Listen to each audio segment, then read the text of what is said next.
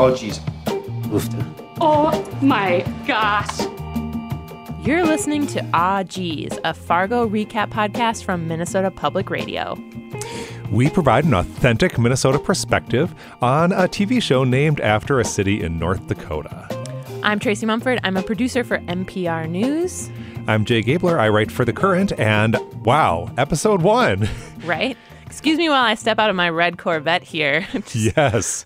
Don't mind me if I'm a little bit of an ace-hole. All right, so let's just talk about where this started, because we did not start in Minnesota. We did not even start in the Midwest. We started in Berlin. Jay, what is happening here? And we start from, if you watch carefully, we come from inside of the microphone. The camera comes out from inside of the microphone that's hanging over this East German government official's desk. And he is interrogating poor Jacob Underleider. Right. We are back in 1988. This poor guy, it's a case of mistaken identity, which Fargo loves. Yes. This guy happens to share an address with a man who's wanted for murder. And the interrogator is really not going to accept that he is not Yuri. Yeah, you live at this address. You must be Yuri Gurka. And we know that Yuri Gurka just strangled his girlfriend, Helga. So significantly, Yuri Gurka, we know, is 20 years old. This is 1988. So this guy is born in 1968. Where are we going to encounter Yuri again? We're not going to know that this German field trip of sorts will pay off until later in the season. Yes. But that's why I love Fargo. So we spend this weird minute in Berlin, but then bam, we are back in Minnesota. We're in Eden Prairie, to be specific. It is Emmett Stussey's 25th anniversary party. He's got valet. He's got ice sculptures. If you had any doubt about his wealth, he is just showing it off here. Yeah, and you get that iconic Fargo theme, Carter Burwell's theme from the movie sort of surges as we pan in, just to kind of remind us where we are. And there's snow on the ground because, in case you didn't know, it is always winter in Minnesota. It's always winter. Right. And it's never really a sign of a close, functional family if you have to go through someone's lawyer to get 5 minutes to see your brother, which is what's happening here. Yeah.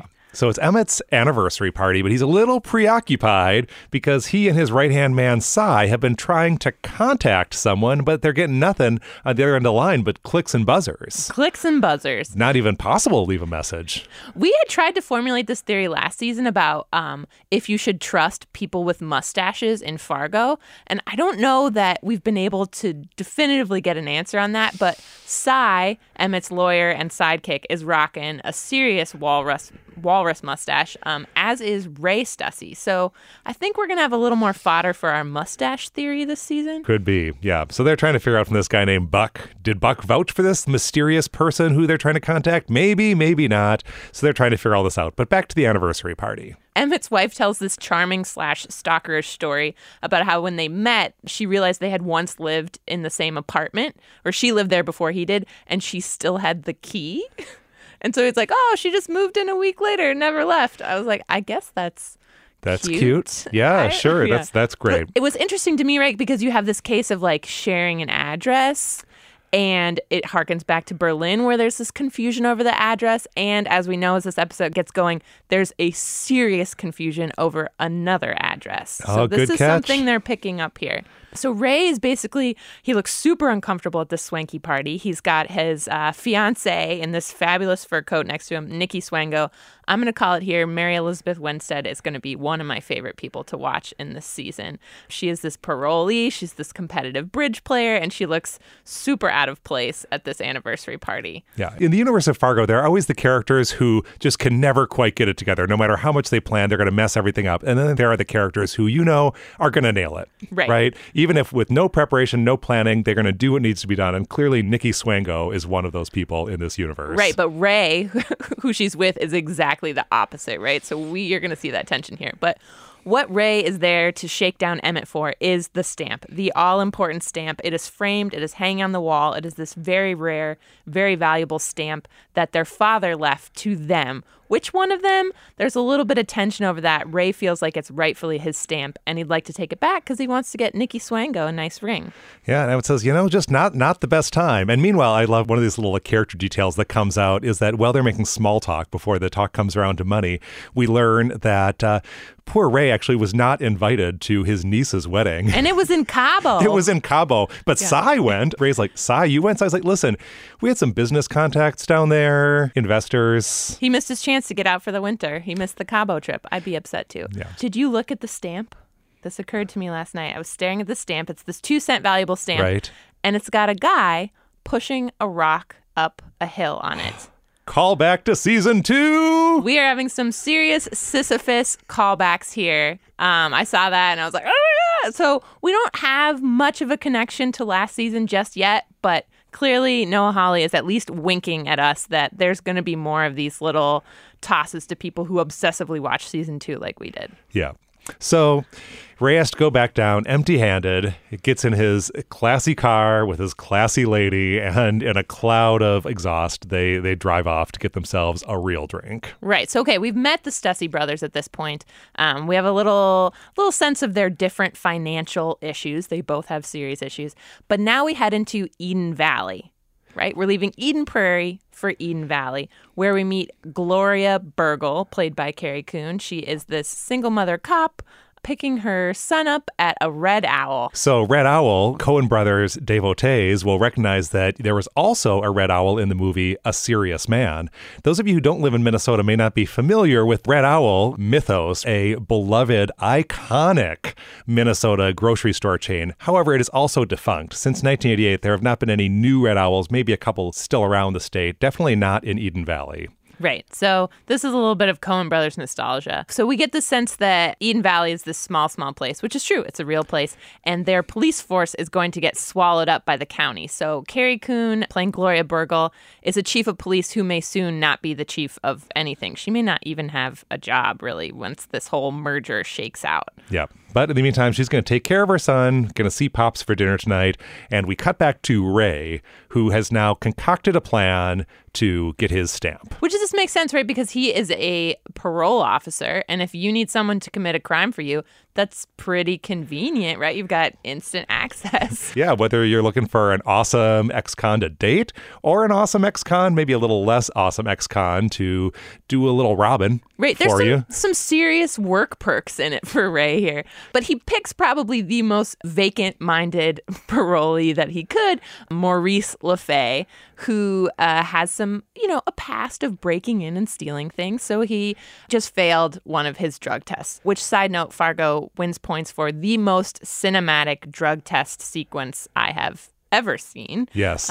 Set to the song Moanin' by Lambert and Hendrix and Ross, if you want to add that to your Spotify starred tracks. Every morning find me moaning. Yes, Lord. 'Cause of all the trouble I see. Yes, Lord. Life's a losing gamble to me.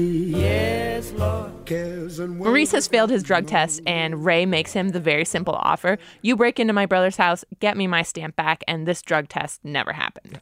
And in fairness to Maurice is a little confused because it seems like kind of a low-stake burgling situation. Just like, wait, a stamp, I don't know, how, and it belongs to you, you say, Ray? How does this all work? And Ray's like, listen, just don't worry about it. Just go get the stamp. It's not that hard. Here's the name. Here's the address. Go. Yeah, he writes it down on the tackiest notepad possible. He writes down his brother's address. So this seems simple, right? But it's Fargo, and Fargo is all about plans gone horribly wrong. Simple things with terrible consequences. So the minute he hands that paper to Maurice, we just know this isn't going to go the way he thinks. Yeah, that to-do is not going to get to done. Yeah, meanwhile, speaking of things going wrong, back at the Emmett Stussy house, he gets a call over dinner time from Cy, who's like, oh, can't say much on the phone, Emmett, but that representative of that person we've been trying to reach is here. You better come into the office. Right, so he takes off his house shoes. Almost forgetting to take off his house shoes, which is Minnesotan for slippers. Right. And he heads on down to his office where we get to meet David Thewlis playing V.M. Varga. His teeth may be the real window to his soul on this one. They are gnarled and nasty, and not just in your stereotypical British way. Yes, and he's very laid back for this late night meeting about $1 million that are owed to him. You would think you'd be ready to, have Emmett write out that check to you, and Emmett is all set to pay this $1 million back. But right. V.M. Varga's like, no, keep it. This is such an interesting twist on the loan gone wrong, right? Normally it's that you can't pay it back, but Emmett has the money. VM Varga just doesn't want it. Yeah. He's like, oh, no, that was not a loan. That was an investment. Yeah. I now own part of Stussy Lots Limited, and I'm going to keep pouring my money through here. Yeah. It takes Emmett a little while to realize what's happening here, but he has now become the stooge for a money laundering operation. And I love the Emmett Cy dynamic, right? Because, Cy is this kind of like, he's kind of meant to be the heavy, the person who's going to get stuff done in Emmett's life. And it's kind of reminiscent of the Wade Gustafson, Stan Grossman dynamic from the movie. But Cy, we are starting to learn, is no Stan Grossman. Cy always kind of has this kind of empty, confused look like, oh, I think I'm supposed to be doing something here or saying something here, and I don't quite know what that is. It's this really tense, eerie standoff between VM Varga and Emmett. I loved it. I was definitely worried that no one would be able to top what Bokeem Woodbine did last season in terms of this shady, eccentric, evil force, but David Thewlis is definitely setting up the stakes for me here. I do have to point that my favorite part of this scene is that Emmett has a giant framed picture of a parking garage hanging in his office. This man loves parking lots like nothing else. He's the parking lot king. That is really a thing to be proud of in really Minnesota. So while Emmett is learning a very difficult truth about his new business operation, Maurice is attempting to go out on his burgling errand. He has a lot to balance, right? He's smoking pot and he's talking to his therapist on the phone. Yes. And he's holding on to this piece of paper. That's a lot to be doing at the same time. And out the window goes the slip of paper with Emmett's address on it. Right. So now here we are at a Minnesota roadside in the snow, illuminated by car headlights. Things are getting desperate. We're in a very, very familiar Fargo scenario here. You almost sort of wonder if he's going to stumble across a snow scraper or something. Right. Or a pile of money. But so here's the interesting thing for me. This TV show is supposed to be set in 2010. Yes. And we've seen some people texting or using cell phones, and we've seen inflatable Christmas decorations. Yes. So we know that it is modern times, but it doesn't really feel like it. They're writing things down, and when Maurice loses the paper, what does he do? He goes to the gas station and demands to see a phone book. Yeah. Okay, when was the last time anyone pulled the phone book out from behind a gas station counter to look up an address? Seemingly a little bit more often in Eden Valley than in maybe Minneapolis. Right, so that's the crucial mistake, right? Maurice he's trying to remember where Emmett lives. He thinks it was somewhere biblical. He sees a sign for Eden Valley, and he's like, "Oh, that must be it." How many towns can there be named Eden in Minnesota? It turns out just two. There's a big difference between those two. I'm going to be a little bit of a geography stickler here for a second. Eden Valley and Eden Prairie are 80 miles apart. So this is a very wrong turn if you want to be really nitpicky about geography here for Maurice to make. But anyways, he heads to Eden Valley. He goes through this phone book, and he finds a Stussy. Yeah. Is it the Stussy? No, but it's a Stussy. Yeah. And unsubtly, which is funny given a reference he makes later to using a little psychology to kind of outwit this grocery store clerk, he yells out triumphantly, "Stussy!" as he rips the page out of the phone book, lest there be any doubt about where Maurice is heading. Right. So where he is heading is to the old man's house who we met earlier. He is Gloria Burgle's stepfather. He's old. He's kind of crotchety. He loves his beer. And he's having Gloria and her son over for dinner. Gloria and her son have left by this point. That happened a little earlier in the episode, and it was Nathan's, there was a nice little present given to Nathan from his, step-grandfather. It was this little, sort of carved figure, and there was some grumpy talk. We learned that Gloria's ex-husband is now with another man, so Nathan kind of, has another kind of stepfather figure going on there. But anyway, they're on their way home. We realize that Nathan has forgotten the figure, so they're going to need to turn around and come back to the step-grandfather's house. Right, but by the time Gloria gets there, Maurice has already done his work. So she finds Ennis, who is the name of the old man, Ennis Stussy, duct taped to a chair in the kitchen, very dead, right? The mist of the freezer is kind of rolling over him. His eyes are glazed over. There's no questions here. He's absolutely gone. Yeah. And she thinks she hears something upstairs. She runs outside. She gets her pump action shotgun. She's going to take down whoever this is. But Maurice has already fled the coop. Yes. She does discover while she's searching the house this box beneath the floorboard that seemingly she had never discovered before. But she lifts this trapdoor and lifts out a box. And what's in the box but a series of science fiction novels, one of which has an illustration of a space person and a robot in a pose very similar to the two Fisher people in this little figure that Ennis has carved for Nathan. So, dun, dun, dun. What does it mean? We thought we left sci-fi behind last season with the UFOs, but clearly Noah Hawley is not ready to let this go just yet. So we got our first hint of some weird sci-fi thing that's going to be wrapped up in season 3. At this point, Maurice shows up somewhere very unexpected now after his little errand. Nikki and Ray are in high spirits. Why? Because they have triumphed at the Wildcat Regional. And by triumph, I mean they got third runner-up. Hey, now. In the Olympics, that's bronze. Well, that's what they think. Isn't third runner-up actually fourth place? It's very confusing. Anyways, they are taking a victory bath after their bridge escapades. Candles, Ray's skullet. What could be more romantic than this? Well, it's when a man bursts into the bathroom. Yeah. So Maurice shows up at Nikki's place. Interrupting their social media posting. They had their phones out so Nikki can post their victory to Facebook. But yeah, in comes Maurice, and he is upset because what seemed like a very simple job has not gone as well as he hoped. I feel like he has the best line of the episode here. Right here. He says, I'm not going to lie, it didn't go smooth. Did not go smooth at all. That could sum up all of Fargo, really. It never goes how you think you're going to go. And he's like, basically, I hope you weren't friends with the guy who had those stamps because he's dead. But here you go. Here are your stamps. Right. They're literally stamps. It's a sheet of regular postage stamps. It is not that crazy valuable stamp that Ray really wanted. And again, in fairness to Maurice, we did hear Ray explain, no, it's a framed stamp on a wall behind the desk. We didn't really, maybe that information was changed. Anyway, Maurice has brought the wrong stamps. Ray is incensed, jumps out of the tub, and gets physical with Maurice, which causes Maurice to pull a gun. Yep, there's a scuffle here, and basically Maurice doesn't care if he got the wrong stamps or he killed the wrong guy. He needs $5,000 to get out of town now, and he gives Ray 1 day to get it for him. So instead of making money on this venture, Ray has instead incurred another debt. Right, and a scheme to distract him and disarm him by having sort of Nikki climb out of the tub nude. Ray is not great enough at grabbing the gun. It doesn't work. And so, Maurice takes off down the stairs. He's like, all right, give me my money. I'm done with you. The minute he leaves, Nikki starts counting, right? And you're like, what is she doing? She's counting. She grabs her screwdriver. She's banging on the air conditioning unit in her window. She's banging. She's counting. She's keeping watch out the window. She has this whole scheme going. And you're like, I feel like she's done this before. She's thought about this. Yeah. And her timing is perfect because the minute Maurice steps out of this apartment building, Ray gives that air conditioning unit one final kick and splat.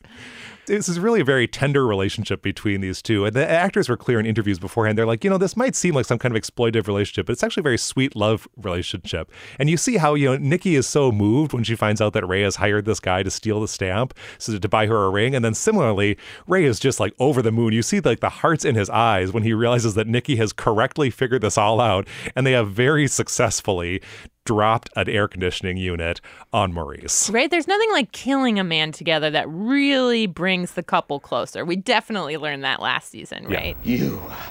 You're so sexy. Yes, officer. I'll stay on the line. Don't forget the stamps. What? The stamps. Stamps. Nikki's even ready for the next step. Yeah. She has, it turns out, taken out this apartment under a false name. She has ID. She calls 911 in fake tears, saying there's been a terrible accident, and then very quietly says to Ray, you need to leave. You're his parole officer. Oh, and also take the stamps and burn them. I love you. Bye. Right. Again, it's like, whoa, she has done this before. Anyway, so by the time we end this episode, our body count is at 2. Yep. R.I.P. Ennis and Maurice LeFay. Yep. What I thought was interesting here is when they find Ennis, he's kind of got the light of the freezer washing over him. It's very cold. And then obviously Maurice dies by an air conditioning unit here. So the theme of this episode is the cold is deadly in Minnesota in unexpected ways. Episode ends and on to the next one. Things to think about for next week. Easter this German connection, when is it going to all make sense? That's going to take a while to play out. I mean, he likes to play these long games with us, Noah Hawley. We see what you're doing here. I'm going to renew my concerns about the Minnesota accent coming from our Scottish friend playing two roles. He has sold me on playing both roles. By the end of the episode, I was thinking of them as completely separate people. It didn't matter to me that they were both Ewan McGregor, but their accents are still tripping me up. I did read an interesting thing where he said to kind of get the accent down, he actually memorized part of Tim O'Brien's book In the Lake of the Woods. And that's what he goes back to like get in the mindset of this Minnesota accent. That's very interesting to me. If you haven't read that book yet, you should. If you like Fargo, you will also like that book. So the episode title, let's talk about the episode title. It's The Law of Vacant Places, which, like the title of the second episode coming up, is named after a bridge idea, if you will, a law. So the idea of the law of vacant places is that if you're trying to compute the probability regarding where a card that you want to know is, what you need to understand is where the vacant places are, right? You're looking at the other three players on the table, and you know what some of their cards are. You don't know what all of their cards are. So if you can figure out where the vacant places are, meaning the vacant places in your mind, the places where you don't know what the card is, you can estimate what the probability is that your card will be in any given player's hand. Right. So I think what we're taking from that is people are trying to size up what every other character is holding here. Like Ray is trying to get a read on Emmett. Emmett's trying to get a read on Varga. Varga already has a read on everyone. I think for Varga, there are no vacant places. He has thought this out through and through. But it will be interesting to see how the bridge philosophy plays into the ongoing season. So we're definitely going to bring a bridge expert on because, again, after watching this, I was like, what are they doing? How? This is a game? I had no idea how this worked at all. Yeah, well, and what telling detail of bridge that we see in the dialogue between Ray and Nikki is that when you can connect with your partner, right? You can't table talk, so you can't be talking with your partner about what's going on the table. But if you can sort of look into your partner's eyes and just know what they're holding, what they're going to do, that's how you succeed. Simpatico to the point of spooky. One more thing I want to talk about. We have heard that there's going to be some commentary on technology in this season, right? Noah Hawley has hinted that in 2010, we've got smartphones. He's going to be making some comments on people's relationship to technology. And we saw that this episode in the form of Ray and Nikki in the bathtub together in presumably, a very like victorious, potentially erotic moment. But they're sitting sort of, Ray's like leaning on Nikki's like legs and they're both like tapping away at their smartphones. Incisive commentary or just a little boring? I don't know. Or just like trying to remind us like it's 2010, there are smartphones. I don't know. We'll see. There's always this thing when you're watching heist movies or crime movies where you're like, why don't they just use their cell phones? So I'm interested to see if he's going to be able to pull off any of those same misunderstandings and quirks in this season. Yeah. And one way we certainly don't know it's 2010 is the music. We are not hearing the music of 2010 on the soundtrack. We're hearing old school, soulful, actually a lot of songs in sort of foreign languages, adding to this air of, they're like pop songs, but they're performed in foreign languages. So it sort of adds this like air of weirdness to what otherwise sounds familiar. There was also some Tuvan throat singing that came on in this really eerie moment in the house where Gloria's trying to figure out what happened to Ennis and she's kind of searching. And this, really raw Tuvan throat singing comes on, which reminds me that these people are musical geniuses. They will pull out the most unexpected thing and it makes it so much better.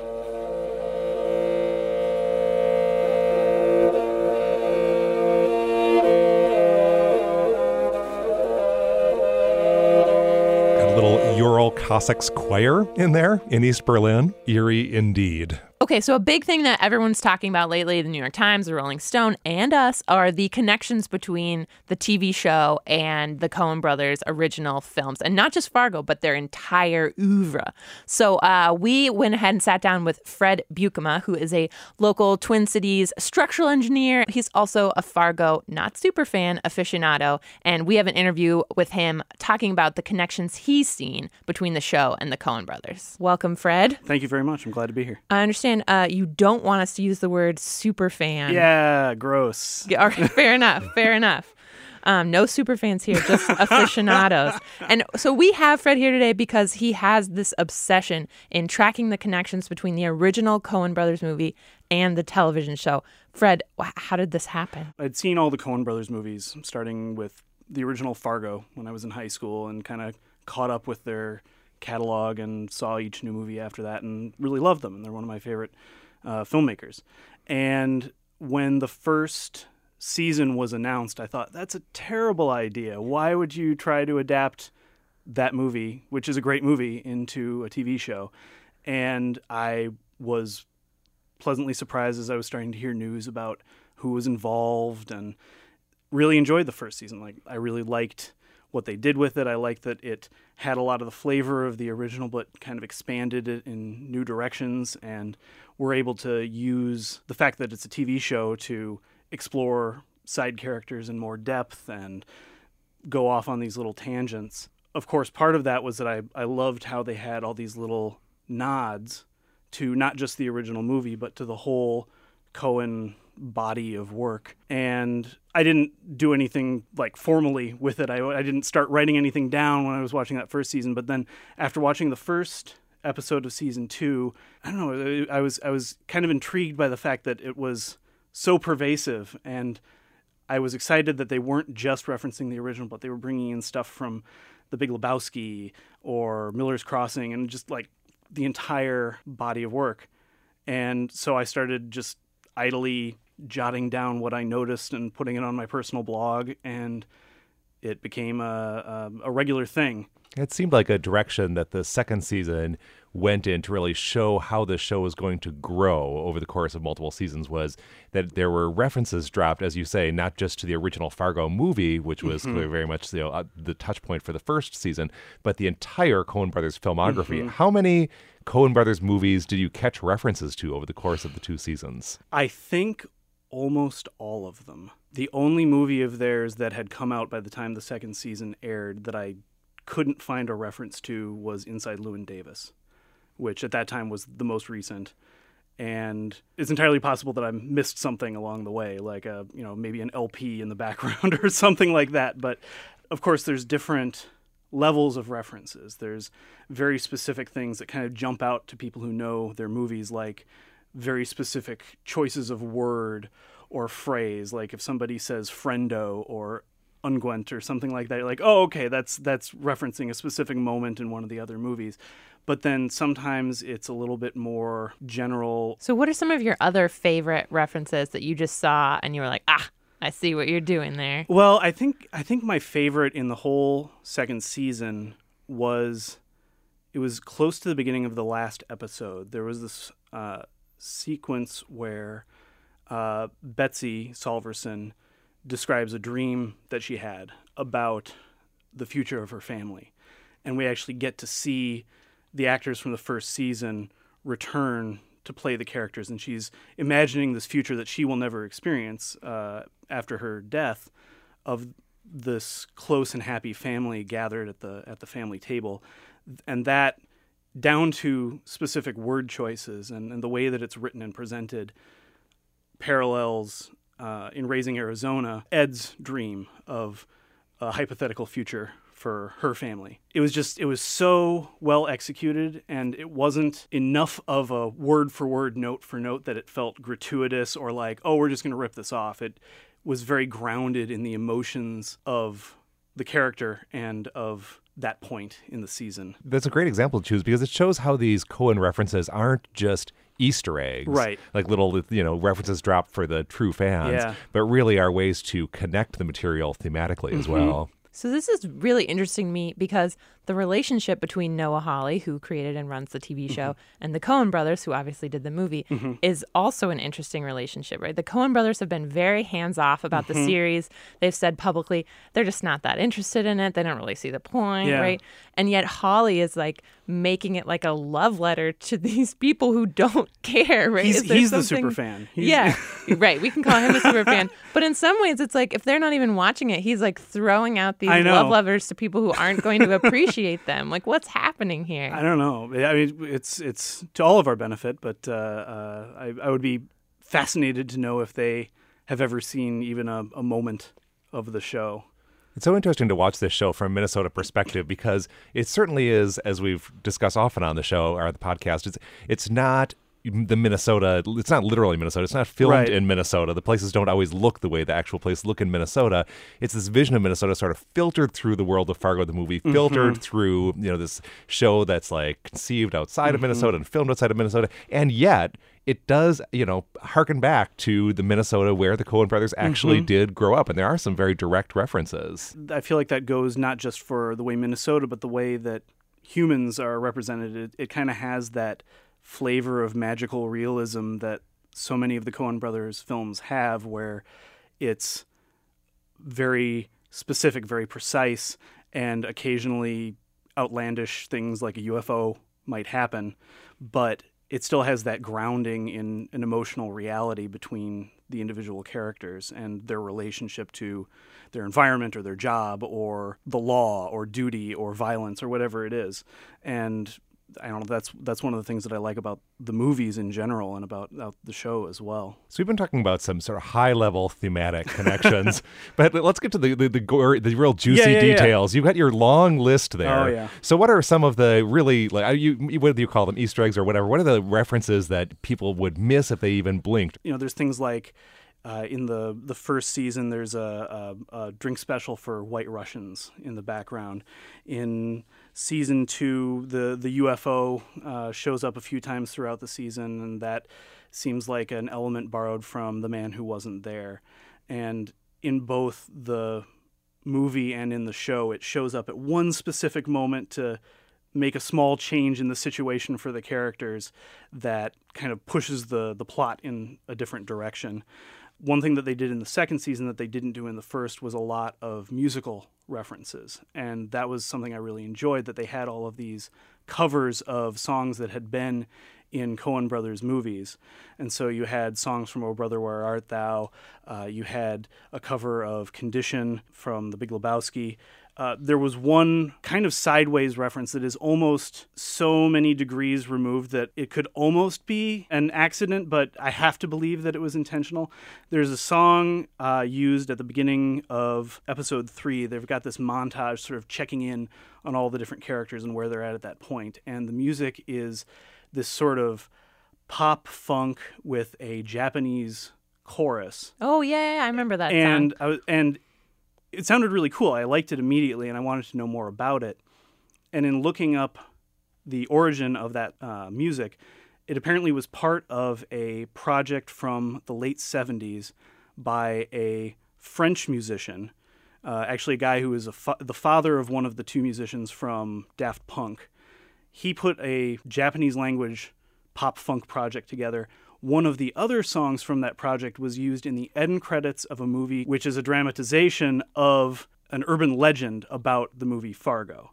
That's right. That's where a Japanese woman comes to Minnesota looking for the money in Fargo. She thinks it's a documentary, not a movie, as we all know it is. She buys into this is a true story, and so she thinks that there's money buried somewhere in the snow. Right. And they made a movie about this urban legend. Right. Okay. So that makes sense that they were using music that could have potentially referenced this fictionalization of a Coen Brothers movie. It's so sideways, and I have to imagine that was so little seen compared to any given Coen Brothers movie that it would just sort of slip by unnoticed. But given that connection, I have to imagine it was intentional. So, Fred, what is your favorite Coen Brothers movie? That's hard. I would probably have to say Big Lebowski, because that's the one that I go back to over and over again as just, it's such a fun movie to rewatch over and over again. The original Fargo is up there for me, and No Country for Old Men is such, I don't know, almost like a perfect movie. But probably Big Lebowski is my personal favorite. Shouldn't you be wearing a sweater then if you're going to walk the walk? Okay, for the record, I know you can't see him, but Fred is not wearing a Big Lebowski sweater right now. Okay, so let's not talk nuance or Easter eggs or anything like that. Let's talk sheer numbers here. How many references did you catch to Coen Brothers movies in season 2? In season 2, I found around 60. That's crazy. Different references. And some of them are very specific. Some are broad. There are a couple that I may very well be wrong and just reading too much into it. All right. Well, so we will put up a link to your blog post so everyone can check out Fred's list, and we'll keep this conversation going if you catch something that Fred didn't and that we didn't either. You can find that on social in our write-ups. Fred, thank you again. Again, he's not a super fan. He's an aficionado. He wants you to know he does not have Fargo bed sheets or a Fargo lunchbox or maybe a Fargo thermos. That'd be cool. That would be cool. Thank you again for joining us, My Fred. pleasure. Thanks so Fred. much. Aw Geez is produced by Tracy Mumford, Jake Abler, and Anna Reed. Our theme music is by the Valdons, courtesy of Secret Stash Records. We're live tweeting the episodes, yes, with GIFs, on Twitter at Aw Geez Podcast. That's AWJEEZ Podcast. Okay, then. Bye now.